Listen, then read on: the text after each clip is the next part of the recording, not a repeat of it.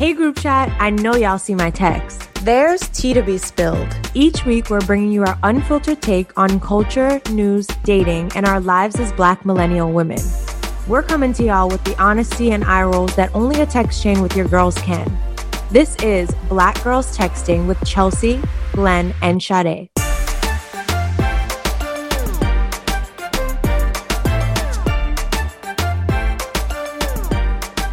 Welcome back to another episode of Black Girls Texting.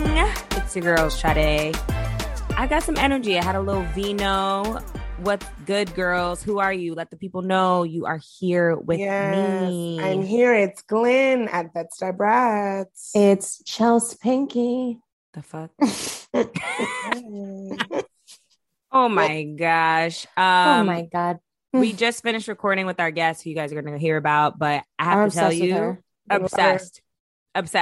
Good like, vibes, good vibes. Amazing vibes. Y'all need to stay tuned or else you're bugging. But with that being said, I think I'm just ready to jump into the read or reply because I'm ready to talk my shit. I feel like I'm on the read and I'm about to do a read. On read or reply. Oh, you got something for us? Oh, I do. Get us started. I do.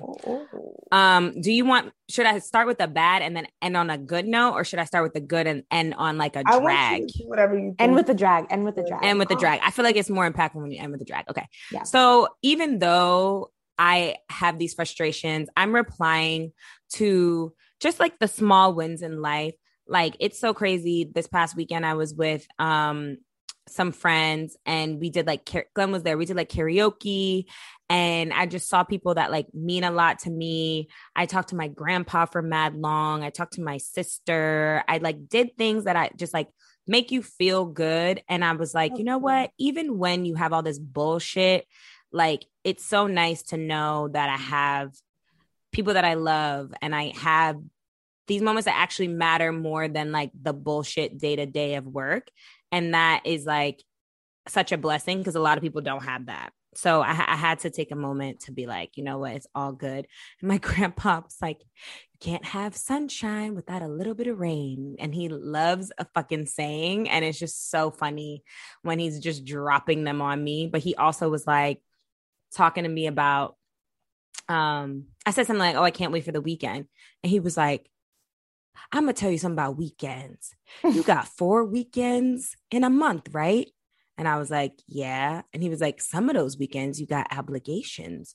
So really, it's only a few days out of the month. He was like, that's what you going to live for? A few days out of the month? Every day you gotta make it something for you. Yeah. He was like, we're not waiting for the weekends. Yeah. He was like, we're not waiting for the weekends. And he was like, basically in old people's terms was telling me to put up boundaries, which was like so funny to hear. He was like, Monday, Tuesday, Wednesday, maybe you're on. Thursday, let up. Friday, tell him to leave you alone. And I was like, okay, grandpa.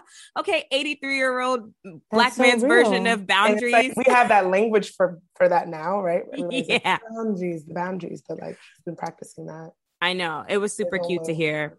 Time. With all that being said, y'all niggas need to relax, okay?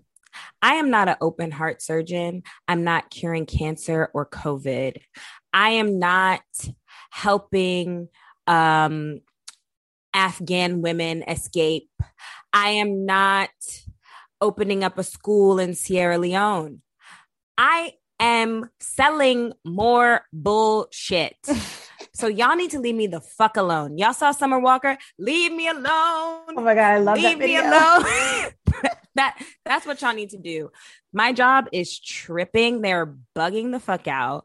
People need to learn etiquette. They want to send you things like 911. She said etiquette.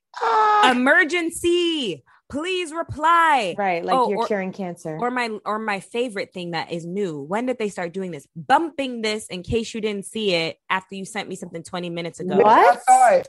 My nigga. That's so passive aggressive. Ew. I'm working. If I didn't answer your message, I might be on a call. Everything doesn't revolve around you.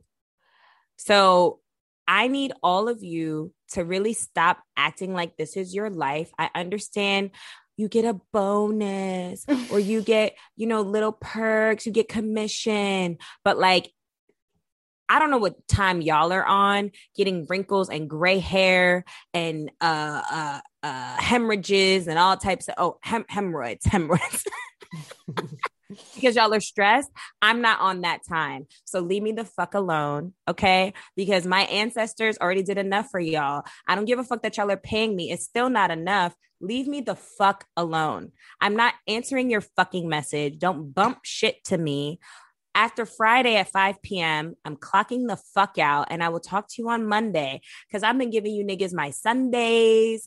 I've been giving you late nights and it's coming to an end because, again, I'm not doing anything particularly special. And I'm fueling capitalism and the animal that is this beast that is killing us in the first place. So y'all can fuck off and I'm done. I'm obsessed with that.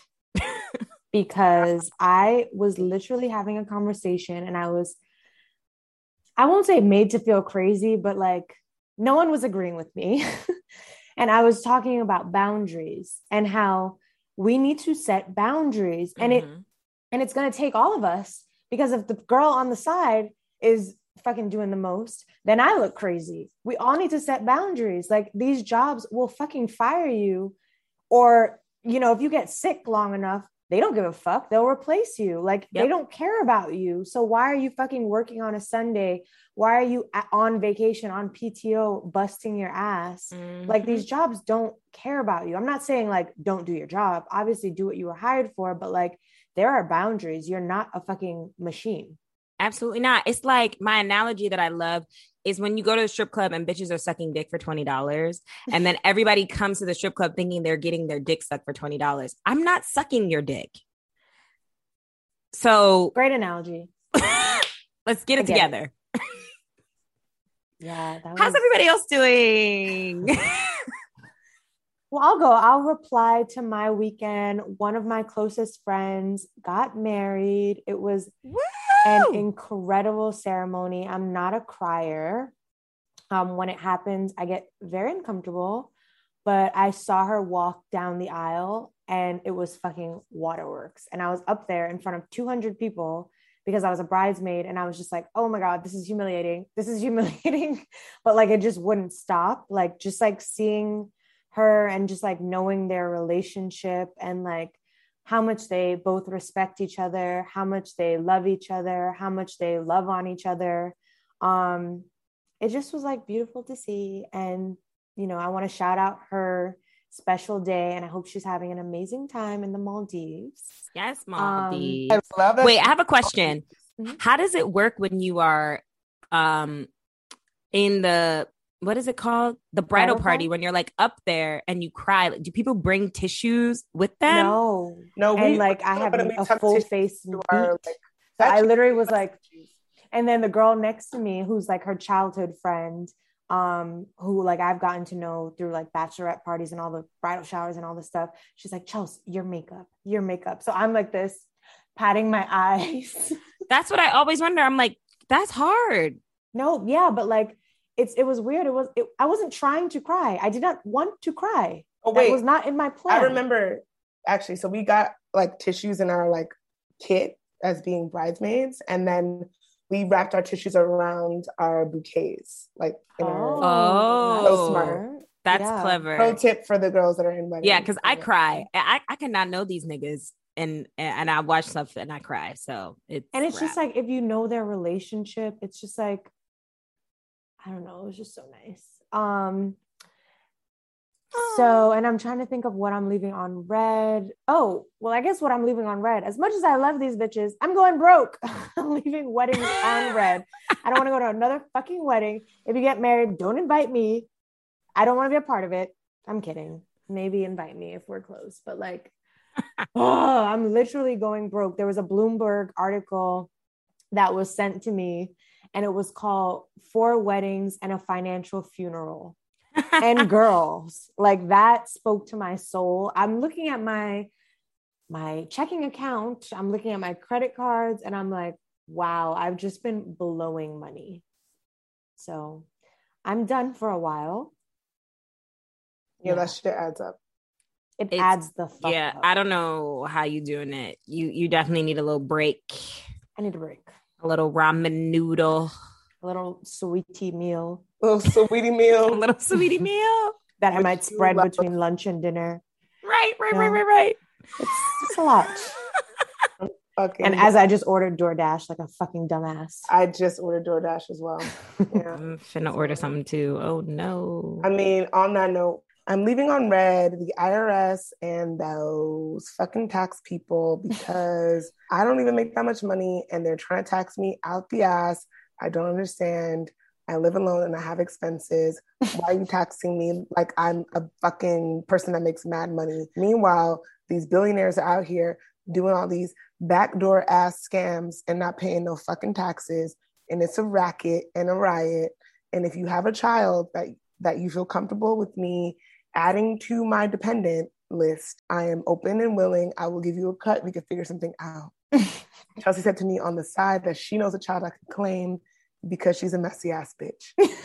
Also, I think I need you to allege what you talking about because I'm not going down with you, bitch. I'm sure I have some nieces and nephews, godchildren. They can come stay with me. I mean, honestly, we need to be writing off way more because it is expensive to do this podcast and make sure you look good for the pod. I mean, I look like shit today, but you know. Yeah. I mean, I have to get my little pony in. A whole ponytail. Mm-hmm. And then my replying on red is I love going to Spike Spin in Bed-Stuy. It's an amazing spinning studio. Oh, that's what you said. Right. I thought you said Shy's studio for facials. That's why I was like all the beauticians and the I was like, why don't you have given me the word instructor? That's the word I'm looking for. Wow, your internet's fucked up. Wow, I just jinxed it. Not this bitch freezing again. Okay, she's back.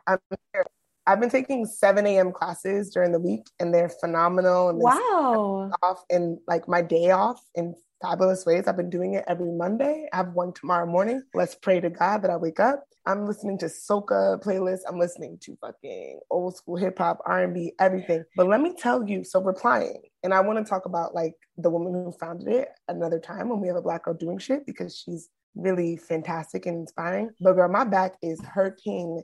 I feel like an old person. I bend down to pick something up, a piece of paper fall on the floor. I'm like, ooh. That's not good though. Back. I know. I think that my chair is not. You got to make sure you got the good form. Yeah, my chair is not positioned correctly. I'm hunched over too much. My back kills. So now I'm taking fucking acupuncture, child. It's just always something. My back is hurting and I feel old and it's not good. Are you stretching? Yes, I'm stretching everything. My back just hurts. Ooh, it hurts. It's bad. It's really bad. Like I be feeling like my back is about to like tense up. Like it feels really bad. Get you a Theragun and then have your stepdaughter like massage your back.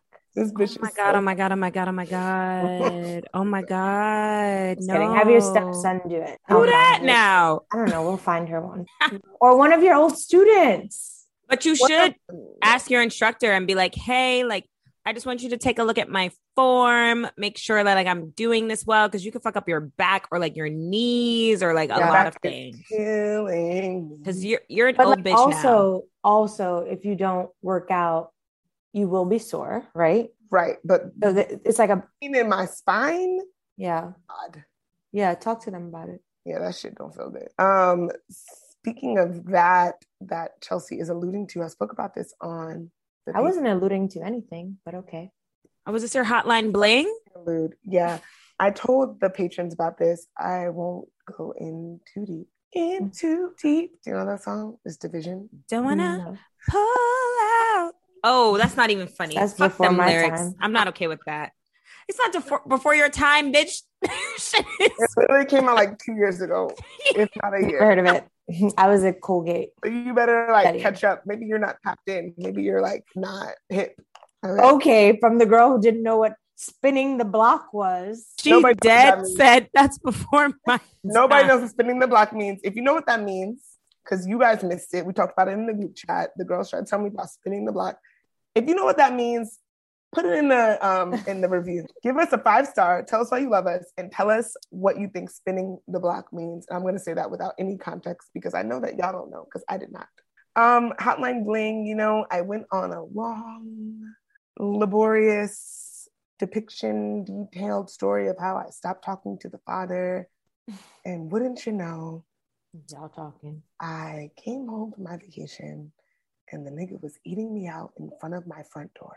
Inside, not outside the door. Like he walked inside of the door slammed, and I was getting head. So that's where we are. And the hotline is blinging. But we did have a conversation where I was like, listen, we're doing this again. Everybody's making faces. I don't think it's a huge fucking deal. I was like, yeah, you know, I'm not putting all my eggs in your basket. And he's like, for sure, I get it. And I was like, but I want to get fucked. But all your eggs are in his basket. You don't got no other baskets. That's what I'm seeing as well, Sade. That's my observation. Y'all are incorrect, actually, because I'm not looking to have a basket right now. My basket is my own basket. I'm working out, going to Spike Spin. I'm cleaning my home consistently. I'm organizing my closet.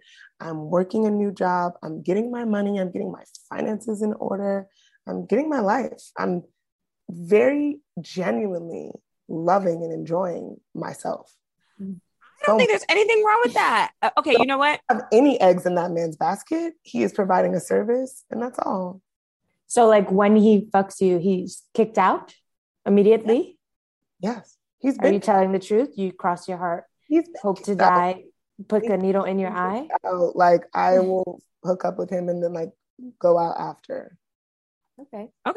Listen, also, none of my business. Not at all. None of my business.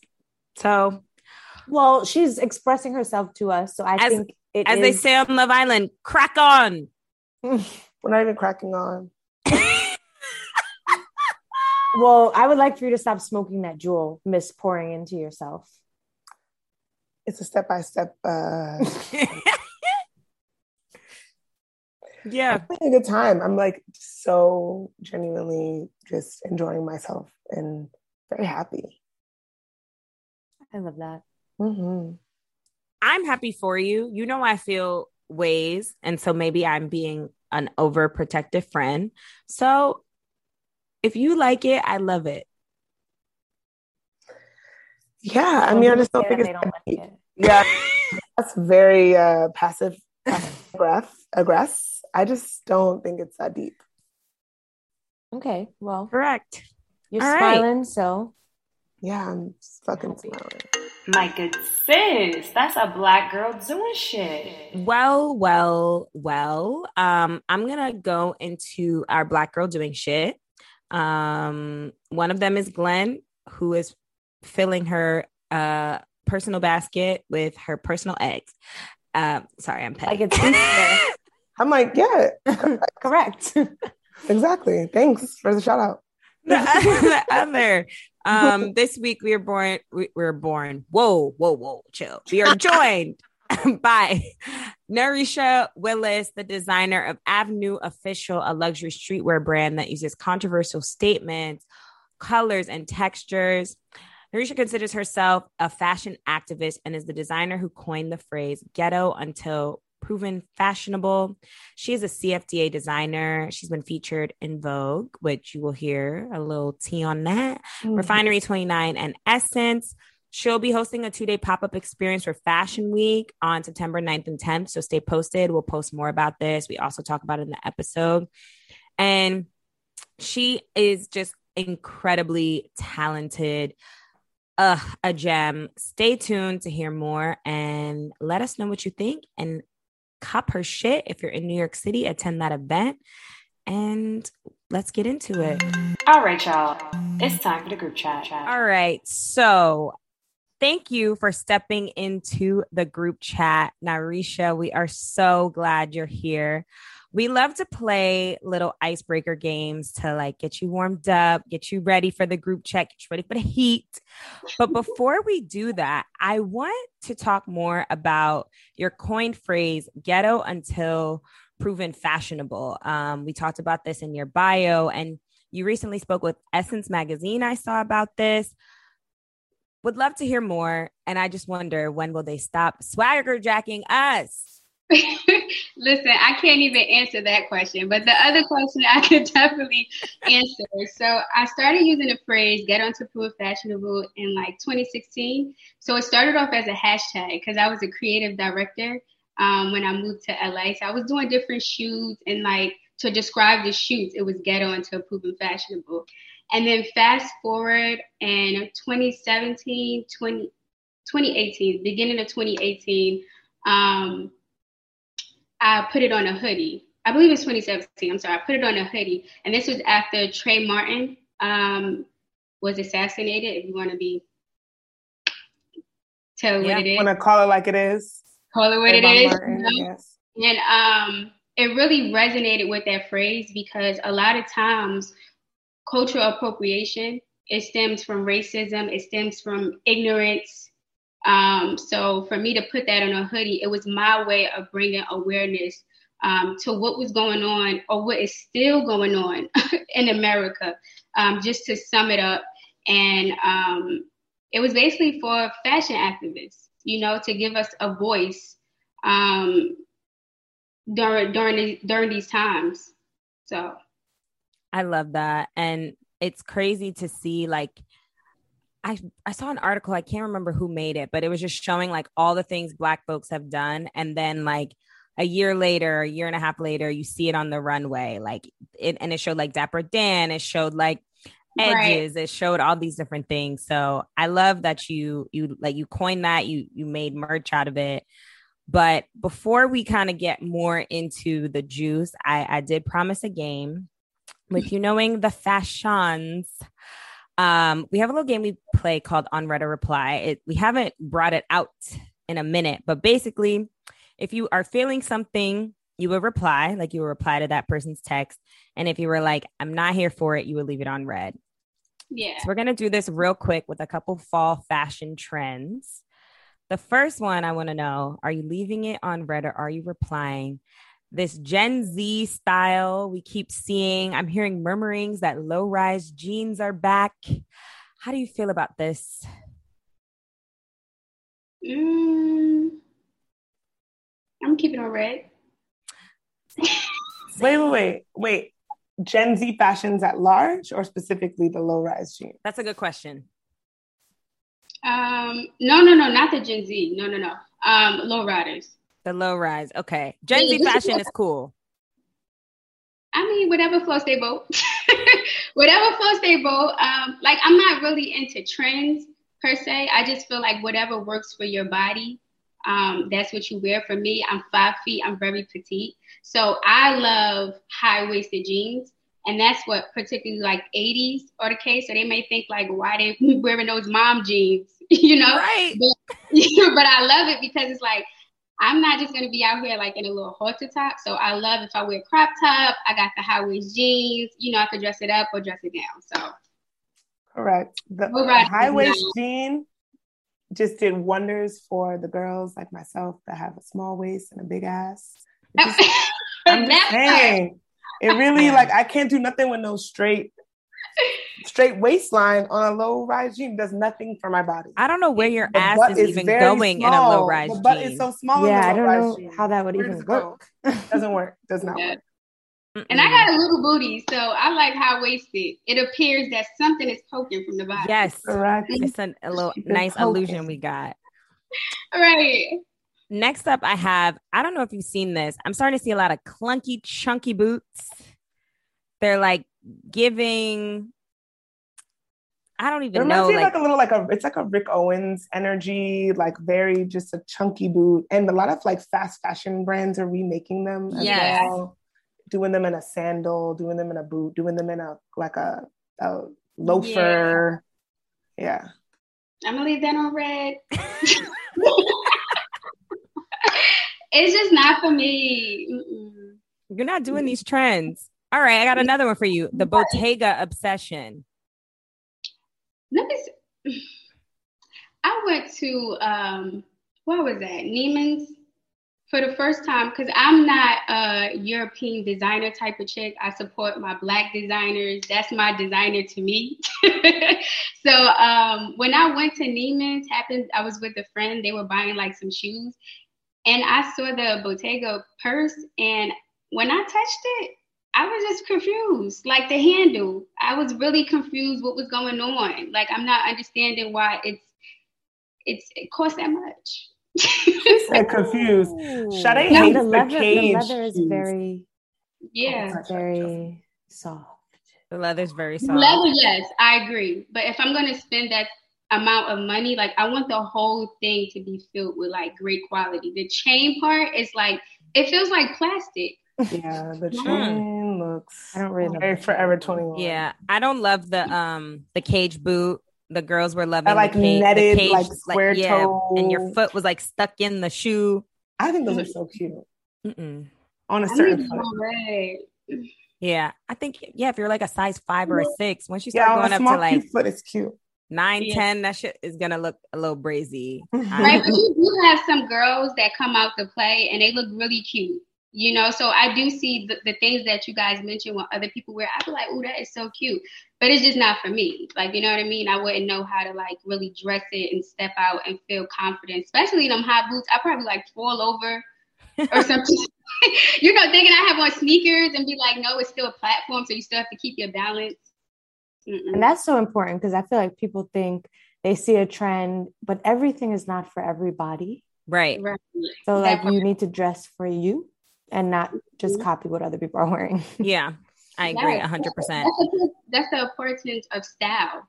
You know, you will fit your body, what you like, and what you feel in that day. You know what I mean? Because I know I dress based on my mood, you know? Or if I'm feeling down, I have to put on heels because it gives me a little pep, you know, in my step.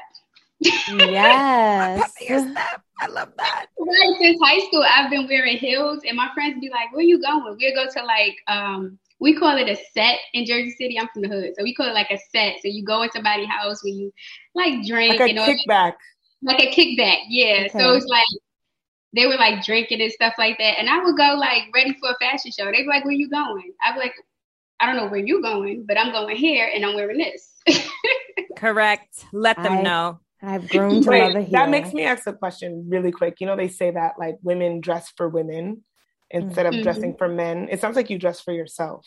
Yes, I really, really do. At a young age, my mom, she really allowed me to be expressive, which I absolutely love. Like, you know, this probably would be deemed ghetto, but like in 2nd and 3rd grade, I was wearing like blue hair when Little Mo came out.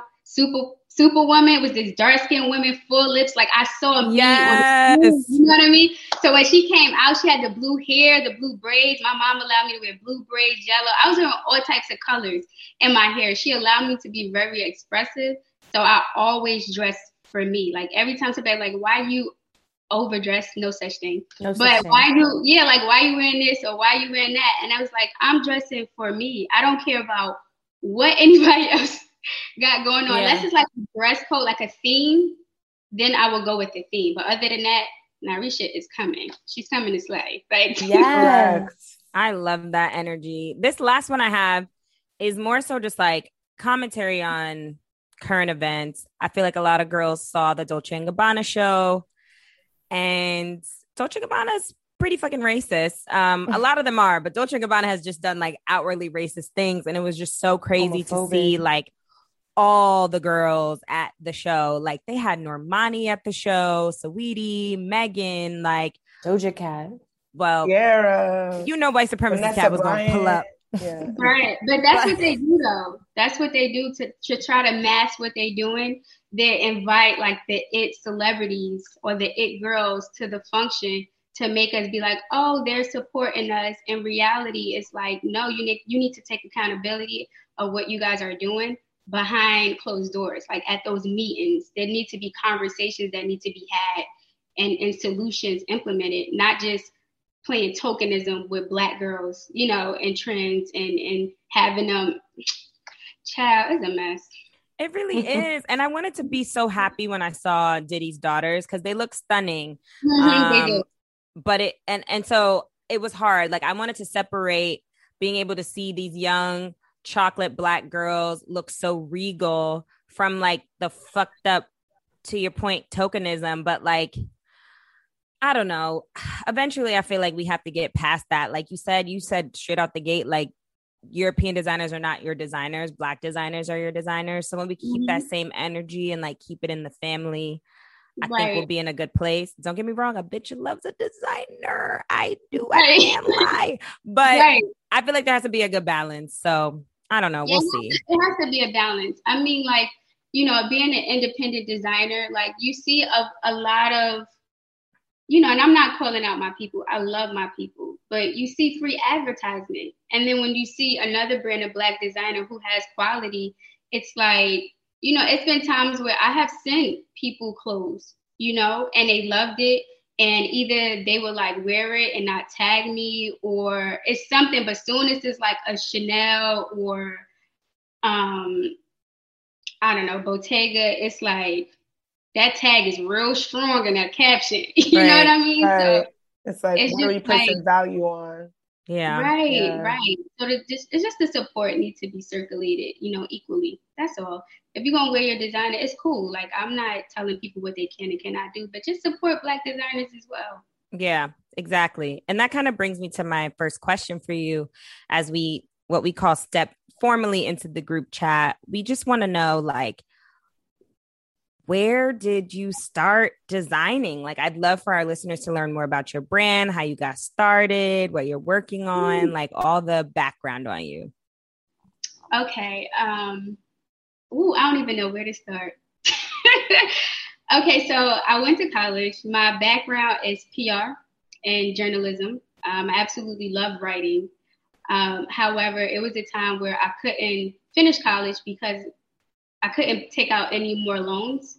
So like, you know, this girl coming from the inner city, I was so excited to, you know, attend college because it was a PWI, which I wanted an HBCU, but one of my teachers convinced me that I need to be exposed to diversity. That's another subject. Oh, girl. That's another subject. But so I went to PWI, Seton Hall University. I couldn't attend any longer. And so like I went into like this depression mode before I even knew what depression was at that time, you know. And my mom, she sat me down. She was like, listen, as cliche as it sounds, my mom was like, fashion is your passion. Why don't you do something in that field? And, you know, even when I was in high school, my teachers, they conditioned me because I excelled in my grades to be a doctor or a lawyer. So I never thought about actually being a designer as my career choice. So I started a blog in 2013 called Avenue N. Basically, it was highlighting Black designers around the tri-state area. So I would go around, I would do interviews with them.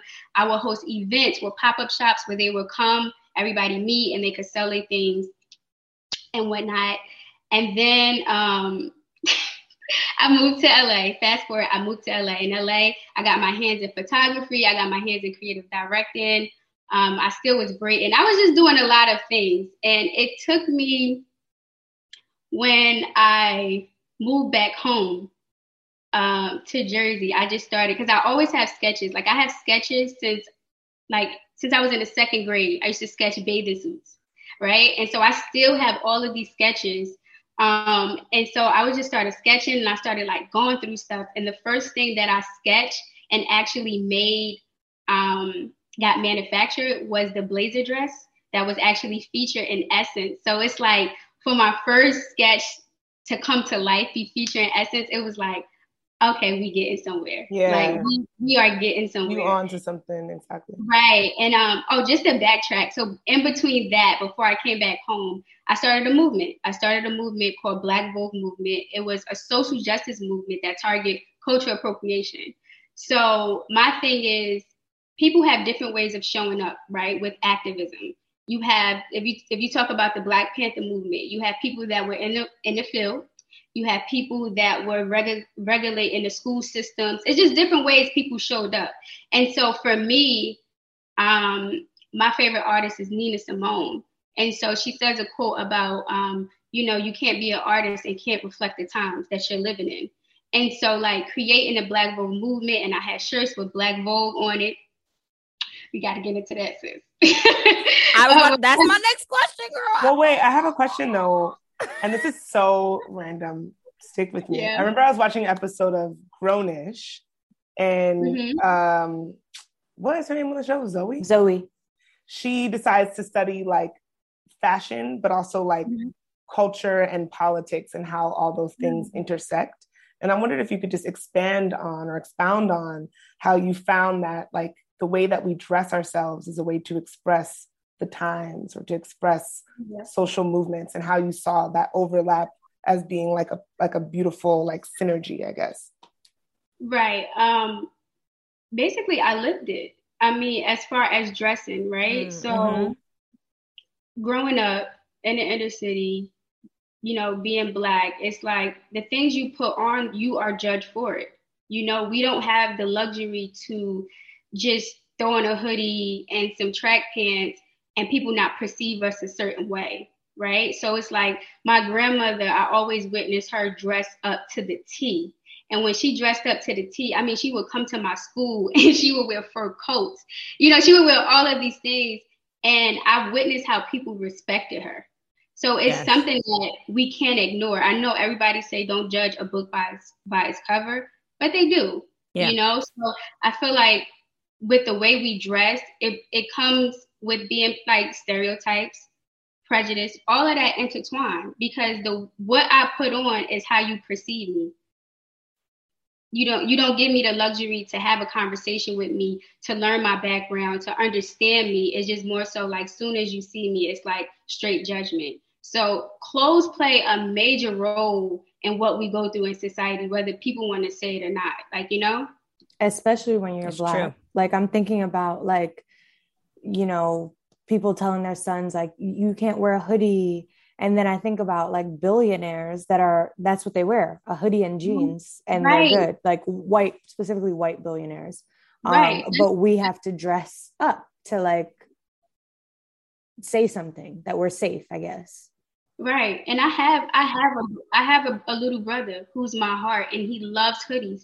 And when I lived with my mom, I used to always tell him like, please, baby, put your hood down, you know, because my family, we have a lot of hair and we hairy, right? And so my brother, he was like 16 with a full beard, you know? Like he's like, and the men in my family are tall, like they're like 6'1", 6'6". You know, he's a big guy. So people may judge him as, you know, this is a grown man when he's just a baby, you know, well, not now, he's 20 now, but he was a baby. So I used to tell him like, you know, please put your hood down, mistaken identity, you know, even living in Jersey City, just the violence and everything going on, just please show your face. So we have to have conversations about if a police approach you, how to react. You know what I mean? These things that we have to have with our black men. And like, not recently, I didn't even know, and it may be ignorant, but I didn't even know it affect Black women in that way, as far as like getting stopped by the police because of things that we witnessed, you know? Yeah. So it's just I have one more question. I know Sade has her thing. Go ahead. But I was just thinking about in terms of like how like fashion and the way that we choose to present ourselves in the world communicates messages, the way it reflects the times. And we were talking about this in a recent episode and thinking about Sha'Carri Richardson and how everybody like lost their mind when seeing how she showed up on the track with like an orange wig and the lashes and the nails, and how everybody was like, whoa, like we're seeing this person like represent their personal style like in sports.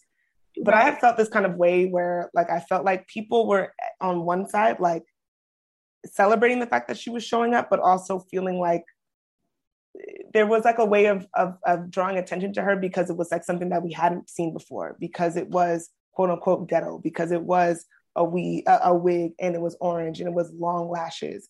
And I don't know, I just wondered if you had any thoughts of that, or like how you felt when you saw Sha'Carri on the track, what you thought she was representing, anything that comes to mind.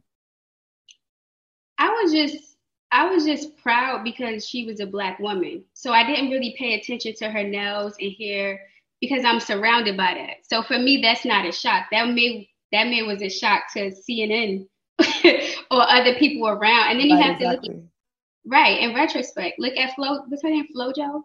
FloJo, yeah. FloJo, she did the acrylic nails and stuff like that. So things like that, it doesn't shock me because it's my culture. It's our culture. You know, it only becomes a big deal when somebody from the other scope says something about it, and then it triggers somebody else, and then we have to like shout it out, like, you know, just to like praise her to be comfortable in what she's doing, even though she's already comfortable. So for me, it was nothing like shocking. I was just proud as the sport, like what she was doing, and I didn't pay attention to what she it's ghetto until proven fashionable. Again, like the Jenners and the this and that and all these white women that want to look like they're of color, wear long acrylics, wear wigs, wear colored all hair, sorts of colorful hair all the time. And it's like edgy and cool, and that shit gets on my nerves. But it's such a huge deal. We're like, oh my God, not we, but like the media was making such a huge deal of how Sha'Carri was coming to run. And as you said, this is how that's the norm. Dress every day. That's the norm. I grew up in the projects. I saw all of that. People was running after their kids and nails and color and color. To that point, that was the cool thing. Come in the house, like you know what I'm saying? Like that's the norm for me. But like I said, when it's on the other scope of, you know, when media pick it up, it's like, ooh. Even did you hear the commentary? Like, did you guys listen to the commentary? It was like, I feel like it was like, even in that wig and nails, she still can run. Wait. No, they were dead ass. No. I'm serious. Is that true? Yes.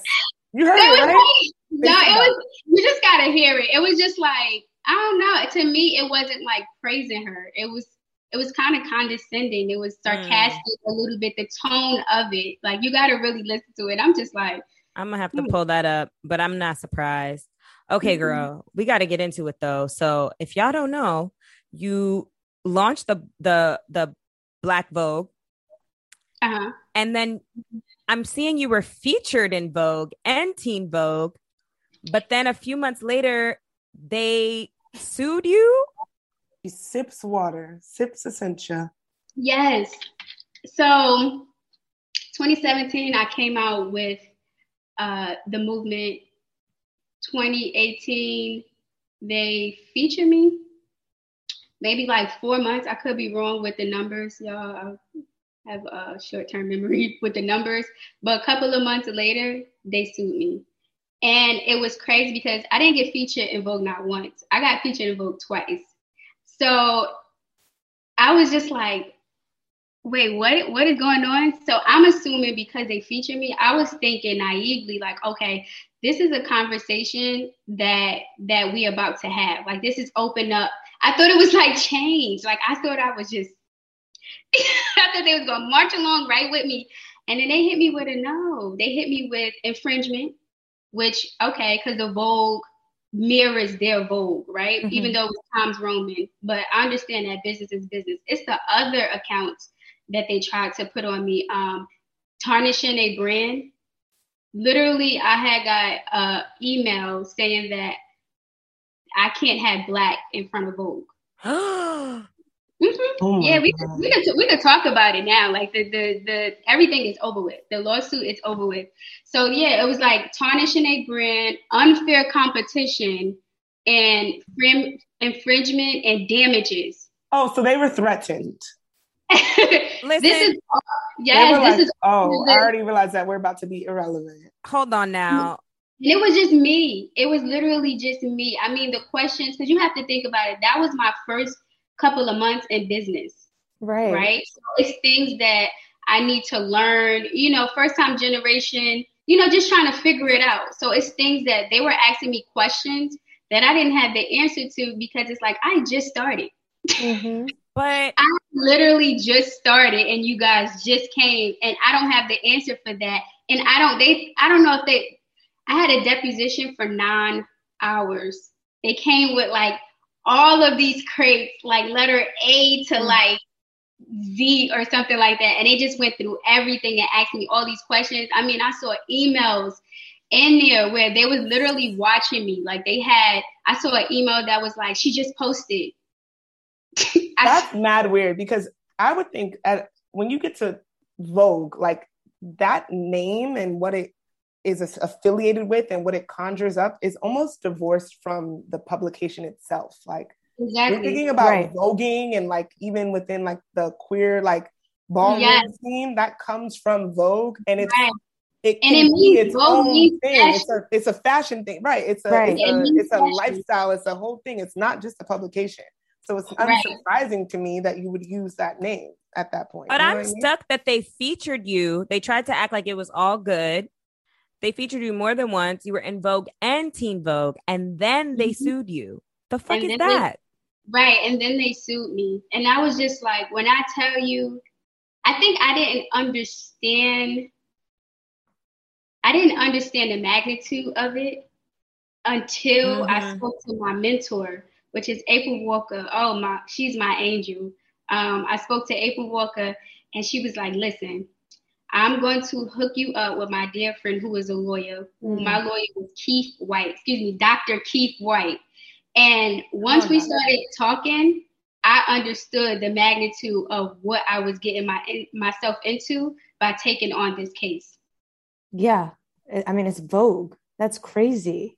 Yeah. Major. And they were coming at me hard. I mean, it was like like nasty divorces. So they were doing like little things that cost so much money, in order for me, because I'm pretty sure, I don't know if they assumed that this was something big, but common sense, they know that I don't have the money that they have. So all the tactics that they was pulling was like crazy. I mean, like third parties, they had to go through all of my emails. And I'm just like, y'all searching for nothing. Like searching for nothing is really not nothing. And I imagine like that could also be like, I mean, this might sound silly, but like hurtful, because you're a lover of fashion. You probably looked in Vogue. Like, it's like, like, yes. It's like, right now I can laugh about it because I have gone through every emotion possible. But I also know that Vogue is not my story. I also know that my story is bigger than Vogue. Everything that I'm doing doesn't equate to the validation that I need from Vogue. So now I'm able to talk about it. I'm able to laugh about it. But however, in the midst of that, like my business was my identity, right? And that's something that I want people to learn from. As entrepreneurs, your business cannot be your identity. And I know that the culture, tells us to put your all into it, be obsessed with it, eat, breathe, wake up to it. And it's just not healthy, because when that lawsuit came and I had to stop them shirts, I felt like my world just stopped. And it may sound like dramatic, but not at all. You feel like something is your purpose, right? So we got to distinguish between purpose and assignments. I believe that was an assignment. I believe it wasn't my purpose. So within that assignment, I couldn't identify that, and I thought it was my purpose. And I was just, I had mental, I could be real transparent with you guys. I had mental breakdowns. I stopped my whole business, because it's like, if you can build something from the ground up and somebody could come just snatch it away from you, it made me fearful, not more so of Vogue, because, I went against the case. It was more so like, dang, you could really build something and somebody take it away. So now what I learned from that situation is that I have to have all my ducks in a row. So now we got that trademark. You know what I'm saying? Now I got a lawyer on speed dial. So now I got a CPA. So now I have all of these things that equip me to be a good business woman. You know what I mean? Because outside of the fashion and designing, if you call yourself a CEO, you have to know the ins and outs of the industry. So I had to go through that situation to learn all of that, because I probably just would have kept going and doing the heat pressing and hustling, right? Hustling is not a good thing. People have this mindset of hustle.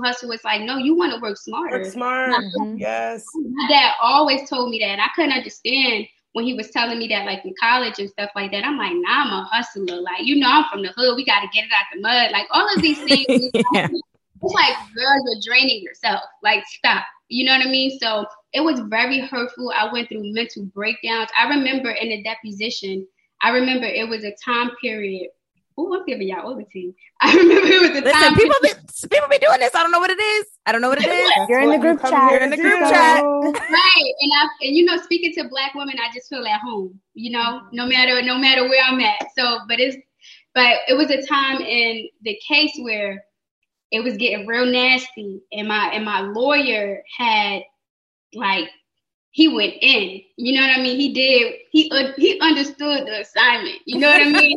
There was a point where I had to take a break and leave the room, and I actually cried because it was so overwhelming. And also to see, because we always say Black men protect Black women, and in that instant, I saw first-handedly a Black man protecting a Black woman. You know what I mean? It was like he went ham. So it was like very emotional things I was dealing with that. And then also, just financially draining me. It drained me. Like, I literally got a bill because we had to do a third party. I literally got a bill for like 6 G's because they charge by gigabyte. I mean, talk about it. It's so much stuff that I went through. So I had to step back from everything. I had to step back from my brand. I had to get my mental health back, right? I had to grow spiritually. I had to get closer to God because I really didn't understand what was going on. And so from that situation, it birthed Avenue.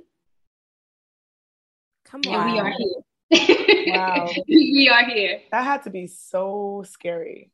Yeah, it was. It really was. And even my lifestyle changed. Like I just moved into a beautiful loft downtown Los Angeles because I was working from home. So inventory, I was in the studio. And so inventory got so much, like, from my Ghetto Until Proven Fashionable hoodies. It wasn't even the Black Vogue shirts. It was the Ghetto Until Proven Fashionable hoodies that took over my whole studio. Like, I literally have pictures on Instagram. If you scroll down, you'll see, like, it's all over my floor. So it was time to move. So these are things that, I was progressing, I was growing, and then just to get smacked with a lawsuit and you still trying to learn. And I became, my brand, the movement, it became so public so fast and went viral so fast that I couldn't make my mistakes privately. A lot of people, business owners or fashion designers. I had one friend talking to me yesterday, and she was saying, like, she's been designing and she can't figure out why she's not, getting recognition and all of these things. I'm like, take that time to really master your craft, not only with designing, but the business aspect of it. Because once you go viral, you can't turn back. Right. You gotta be ready. Back. You have to be ready for that, right? And you have to stand on that stamina. Like, you have to keep going because things, trends, everything moves so fast. So you have to take that and milk it. So you need to be prepared when you go viral or when you get these recognitions. Because when I was getting every publication you could think of, my brand was in it. And I'm so thankful. That's not to brag or nothing like that. But when you're in the public, you brag. Can't... I don't care. We gonna brag over here.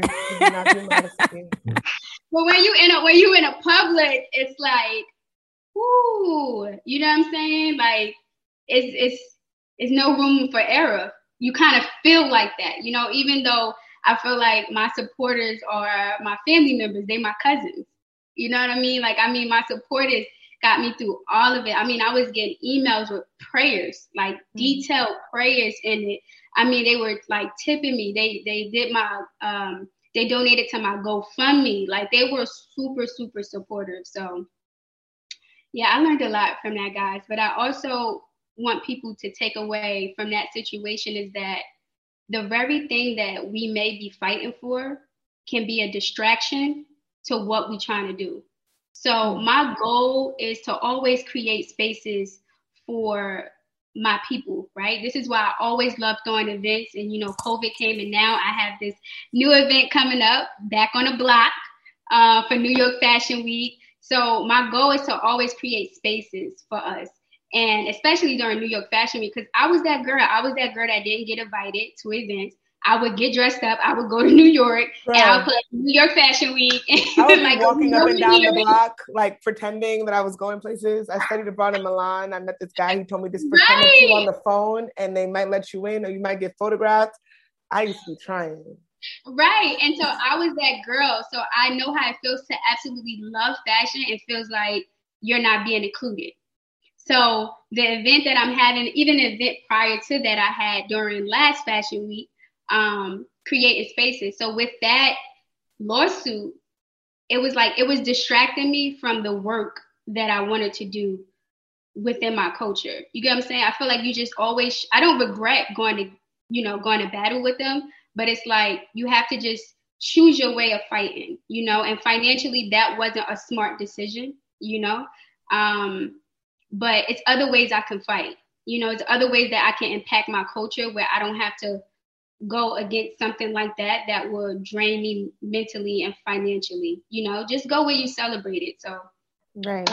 Beautiful. I'm having so many thoughts right now. I'm like, this is like, it's not even unique to the fashion industry. I think about what we're doing in the podcasting world and how it's so white, and how like 3 white girls can do exactly what we're doing, but blow up in a way that is different from us. Like, and all these barriers that are constantly put in front of Black people. And I'm also thinking of Lindsay Peoples-Wagner, who recently, she like wrote a piece for The Cut, where she's now the editor-in-chief, I believe. And she was at Teen Vogue.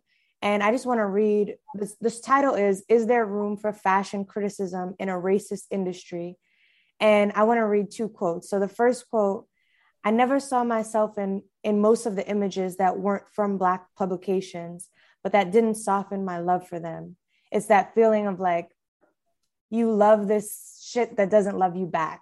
You love this fashion industry that like just doesn't love you back. And then she said, when I came back to The Cut earlier this year as editor-in-chief, I knew I wanted to keep pushing to make a publication for people like me, the outsiders, those who never fit into the fashion industry's narrow idea of what's worthy. It was a really good piece. So beautiful. Just wanted to shout her out too. I have to read that. I did not read that, but that sounds so beautiful. Yeah. And it's so relatable. If you hear most of all of the Black designers, if you listen to their interviews, even Anifa, that's the, she we love talks her. What? I love her. When I tell you she's such a sweetheart, like anytime I asked her for advice, she was never like withholding information. She gave me so much insight. I love her. But she also said it too. She felt excluded. Yeah. I was just gonna say, it's like when you bridge, it's like the industry shit that becomes the problem, right? It's like you love the creativity, you love the expression, you love how you feel in the garments, but then there's that industry side, that business side, where it's just cutthroat. It's about the money, it's about the trends, it's about the connections. And it brings me to, when everybody was saying Kanye West was ranting. I'm not talking about what he did on TMZ. I'm talking about prior to that. I'm talking about that. I ain't with that. But I'm talking about prior to when he was having the shows and he was going on, this rant.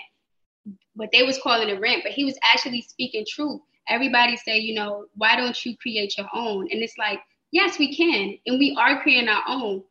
But to get the magnitude of money production, you know how hard it is? It is so hard. Like even like transparency, minimum quantity order, it's like sometimes it's minimum of 300 pieces. So if you're coming in as an independent designer, you releasing a new product, that's a risk.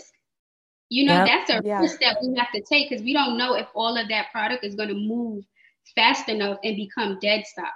You know what I mean? It's so real. Right. And so like to have these bigger companies behind us and actually give us, the funding for it, it is a difference because they have connects. And the fashion world is smaller than what people think. If you look at it, all of those brands is owned by one company. Right, exactly. I was going to say, I worked at Kering, a fashion house, and I worked at Adidas, and there's so many barriers of entry. Like, I've had like little pipe dreams of like having a boutique one day, but like you said, there's like minimum order quantities. Like you have to have bread to get anything started. Like you can't just, you can, people have done it, but it's just very difficult. Very hard. Yeah. It's very hard. And you see women who are, even women that is reach a certain level, it's like they still is not matching the type of income that's being backed behind like Dolce and Gabbana. You know, it's a whole different world, you know? And that's years, like not a few years. We are talking like decades. 1930s, 1940s, decades of this. Historical brands. Like we were talking about this. Chelsea and I just did a podcast. We were on another show before this. Shout out to Mina B. And we talked about the Tiffany Diamond and Beyonce and Jay-Z. And I don't know if we'll get into all of it, but for me, the biggest takeaway, and I mean, we can't get into it, but the biggest takeaway for me is like, I really want us to get to a point where like, it's not glorified or special that Beyonce gets to be the first Black woman to wear a blood diamond. Like, and not to say that she should have known or didn't know or whatever it may be. Like, even if it weren't a blood diamond, I don't want to hear any more of the first Black this as though it's some like amazing thing to be allowed to wear your shit. Right. Like, I'm good on that. Like, I want to see Beyonce's and everyone of the world like supporting brands like yours or supporting, you know, small businesses, bigging up brands that like need that support in a way that is going to be so much more impactful for us as like a community, because it really works across. Like, I help you out. Now you are potentially helping out a small up and coming Black stylist who's helping out a small up and coming Black photographer. Whereas these white, you know, big brands keep it all in their circle. And that's what they've done so well. Like, we need to take a page out of their book and just keep it amongst ourselves and spend amongst ourselves. And I'll stop ranting because y'all know how I could go on. That's what we talking about, Black nepotism. Yeah. But it's also like we've been conditioned, and I'm a part of that conditioning to believe, oh, sorry, sounds of the city. But we've been conditioned to believe that like you always have to have more. And it's like, well, what if I just bought a really great quality pair of jeans from you? That fine, it might be $300 because you got to get that denim that's going to last for 10 plus years. And that's okay. Right. And you don't have this big machine behind you to afford to sell a $10 pair of jeans. You know what I'm saying? Right. Like, invest a little more money. That's such a good point, Chelsea. Yeah. That's so true. As far as, I don't even know where to start. I agree with. No, I went on and on and on and on. No, She's ranting. I agree with everything you're saying. It's just like, where do we find? Because being the first Black woman to do something, it's not a bad thing on our part because we breaking barriers. But far as like society, right? It's like, when is that going to end? To be the first, right? And it's not just happening with Black people. You have like the first Asian that won like an Oscar or something, like, you know what I'm saying? So it's like this diversity in overall. It just needs to be more of it. You know what I mean? So it's a hot mess. Yeah, it is. I think we're moving though. I think the zeitgeist is changing, and hopefully we're making some headway. I hope so. Yeah, I think that our generation, like, as much as you do see some of the like same habits of like Gucci, diamonds, blah, blah, blah, blah, blah, you also do see people that are like supporting up and coming artists. And I think it's these conversations that make somebody be like, oh, wow, like Vogue that I put on a pedestal that I think is so amazing did this really fucked up thing. Like, maybe I should kind of like reassess the way I praise some of these white organizations. I mean, because it was crazy too. It was people like, you know, under the comment was like bashing Vogue, and then you turn around and it's like Vogue in a bio. Right. Right. I think we need to pick a side and we got to stay there. You know what I mean? And not just support somebody when it's convenient. You know what I mean? And that goes for everybody, right? It's like, don't just support something, or it almost seemed like the disrespect from other brands when it comes to Black people. It's almost like a trend. You know how a trend happens, everybody on it, and then when it dies down, nobody wants it anymore. Nobody want to deal with it anymore. Nobody talks about it anymore. Mm-hmm. So it's just kind of like, no, we have to like remember what they did, because it's not going to be their last time. They're going to do it over and over again, because the lack of diversity behind the scenes in those business meetings, those creative directors, those photographers, like they literally do not understand our culture, and it shows. Because how do you not, thinking back before, how do you not know to put a little black boy and a monkey? Right. And or a like monkey, who were the people that did that like very odd ass blackface ad? They've all done. I'm like, I who think of knows? Dolce & Gabbana. There's so many And it's the examples. other people that did the noose, like mad crazy stuff. It's just like it's becoming blatant. It's like y'all that ignorant, y'all really not understanding. No, yeah. No, y'all doing it for they're that ignorant, and the problem is they don't have people in the room that are black. Like when I was at Caring, like, damn, I hope I don't get sued. Let me say allegedly. Go ahead and name the names. Call them out. Well, I'm not going to say which brand, but we know that's like a historic. They have a lot of the biggest brands. And like, thank God that our VP was a black woman in the eyewear department. And she would say things and bring up things that to me were very obvious, but obviously it wasn't to them. But if it were not for her, those things might have made it to, the public. Yeah. And for her feeling confident to say it, because you don't want to be the, oh, God damn, here comes this black girl always talking about black shit in the meeting. Right. Right. And being in that position can be very draining. It's like you come to work, you're doing something that you love, and you always have to like have these conversations, you know what I mean, to speak up and tell these people that it's not okay. So it does get draining. I do feel like they need to do their research too. Did you guys watch oh my goodness, what is it called? The first Sunday, the last Sunday? Something. It was basically a documentary of the Met Gala. About the Met Gala? Yeah. Oh, no. Oh, the first Monday in May. The first Monday in May. Randomly, I'm just laying down, chilling on YouTube, YouTube University, learning things. And I come across that documentary. When I say the blatant disrespect for Asian culture that was displayed in that documentary, I'm shocked that they even like made that public. You're like right. If you look at it, and literally they had a guy who was Asian and telling them that this is not okay, this go against our culture. And the guy literally says like, oh, but you don't like controversy? So controversy is more important. Girl, you have to watch it. That's why they're doing it. That's why they're doing it. No, but they know who to play with, because they're not going to do something controversial to other groups of people.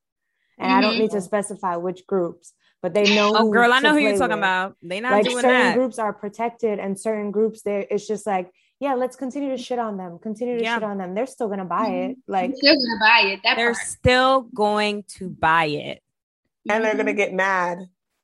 Yeah, and probably still buy it. But again, it's not even our fault, because as we spoke about earlier, it's this vicious cycle. Like if I'm going to a nice restaurant or a nice, I don't know, area, and I'm not wearing a certain outfit, then I get treated a certain way. You know what I'm saying? It's like, yeah. I mean, you think about, like I mentioned earlier, thinking about the word Vogue and how it's associated with like ascending, right? In the ballroom scene, they have these houses of whatever, of all these brands. It's become like this aspirational thing. I was watching Raising Kanan, and they were talking about how like wearing polo, like in the 90s, it was like, I'm wearing polo because I'm not supposed to be wearing polo. That's why I keep buying it.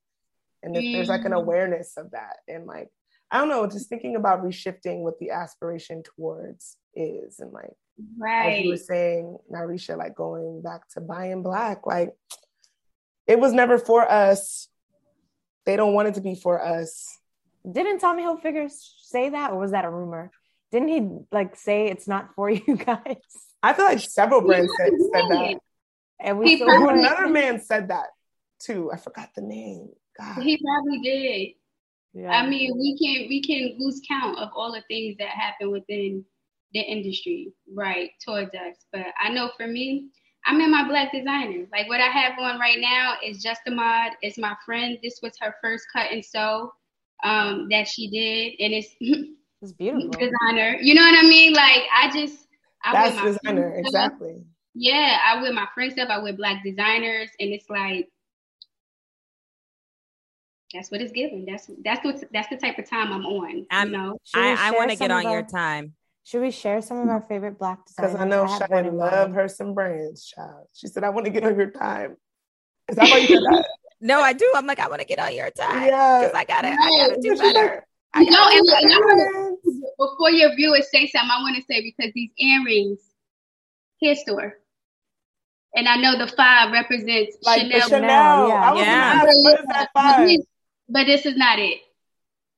Listen, I get a lot of earrings from I just want to let them know, because I can see somebody asking me mad questions. They're like, "Where'd you get those?" My earrings don't never turn, and they be coming from the supply. She said my earrings don't never turn. They don't turn. They don't turn. Oh my God. Oh, you said hair store. Yes. Yes. They do not turn. Well, okay, I'm going to share one of my favorite Black designers. Shout out to Bernard James, Black jewelry designer based out of Brooklyn. Maybe we can figure out a way to like get all the Black designers. You know. Y'all should definitely do that. What about you guys? Do you guys have any that you want to shout out? I'm shouting out Faye Noel, Grenadian sis. I love her stuff. I need to get my bread together because I have so many pieces of hers that I want, but she just does like pieces that I think are so sexy. They are like really make you feel like you see it and it's like, that's the Caribbean. And I just love her. Right. Beautiful. Damn. There is a woman that I cannot remember her name. I think she just did a collaboration with Missguided. Do you know what I'm talking about, Narisha? There was a big drama because somebody like kind of Azia. Yeah. Azia, I think her name is. Her brand, though. Let me look it up. We gonna do our Googles real quick. I know who you're talking about though. Wow. T-Fem? Yes, TLZ Femme. Thank you. Yeah, something like that. Yeah. I like her brand too. TLZ Femme. I like her brand. Sexy. I'm surprised she did something with Missguided though, because I feel like the fast fashion girls have been taking all her shit. Well, it was like Fashion Nova I kind of was like, or Fashion Nova. Sort of like, you know what? If y'all gonna take it, I'm gonna do it. That's what it was giving. An arm and a leg and a whole head and a whole body. I said, you know what? Get your money. And a lung and a toe. Yep. Get your money. Okay, so my favorite designer is well, I don't know her name, but the brand is called Style Temple. She's a Nigerian designer. Her gowns are so amazing. Like I wore it for Say it again. Style Temple. Style Temple. Okay. Yes, she's a Nigerian. I don't know her name. I gotta get her name. But her gowns is so pretty. I literally wore her dress. 2019, I ordered a dress from her. It's so beautiful. So beautiful. Oh my goodness. And the fact that the tag said made in Nigeria. We love to see that on the label. It's a luxury for me. I don't know about y'all, but that's luxury for me. No, I hear you. Okay, wait. I'm on the website. I think I found her. You know what? I'm not going to be able to pronounce her name, but we're going to have everything in the show notes. Yes. And then we have to shout you out. Like, please tell everybody where they can find you, where they can buy your products. Are you still making the shirts? Because I need to cop me a shirt. What, with the Black Vogue shirts? Yeah, the Ghetto and So Proven Fashionable. He said, no, sis. He said, no, that's not no more. Narisha Willis is not selling Black Vogue shirts. But yeah, I do have the Ghetto and So Proven Fashionable shirts. I have the hoodies. And I also, little exclusive, I have a bag. Oh, that's so cute. That's so cute. So you right now. On and off. And it's going to be a collectible where you could change the sayings, where people could collect it and stuff like that. It's hard. It's really cute. And it comes in black, orange, and green. That is so cute. I'm obsessed. That's so cute. That's going to be... Okay, when can we buy this? Okay, so this is going to be available September 2nd. Ordering it. I need it. It comes with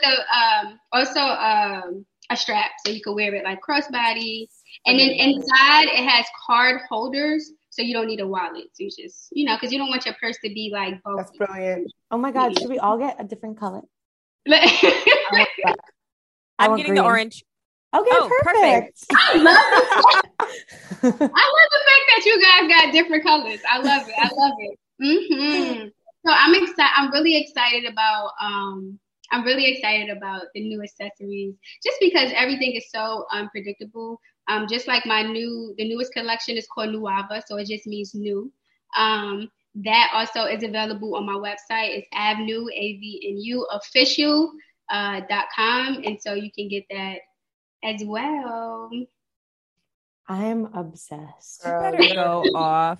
I really have to tell you, and I don't say this to people very often. You are so inspiring. Like, you just seem like a wise woman beyond your years. Like, it's crazy. Like, old soul vibes. Important to me. Like, honestly, it's so crazy. I love Black women, but like, you overcame something so crazy, like from your hurdles with school. Like, shout out to your mom for like inspiring you and like you having that foundation, but then taking it to the next level and just like not stopping. That's so inspiring. And I'm so excited for people to hear this episode because like, it's crazy. Like, you were dropping mad gems, but also like just seem like you are at peace, which is something I think is so beautiful. Like, you went through something and you're like, you know what? I wasn't going to let that stop me.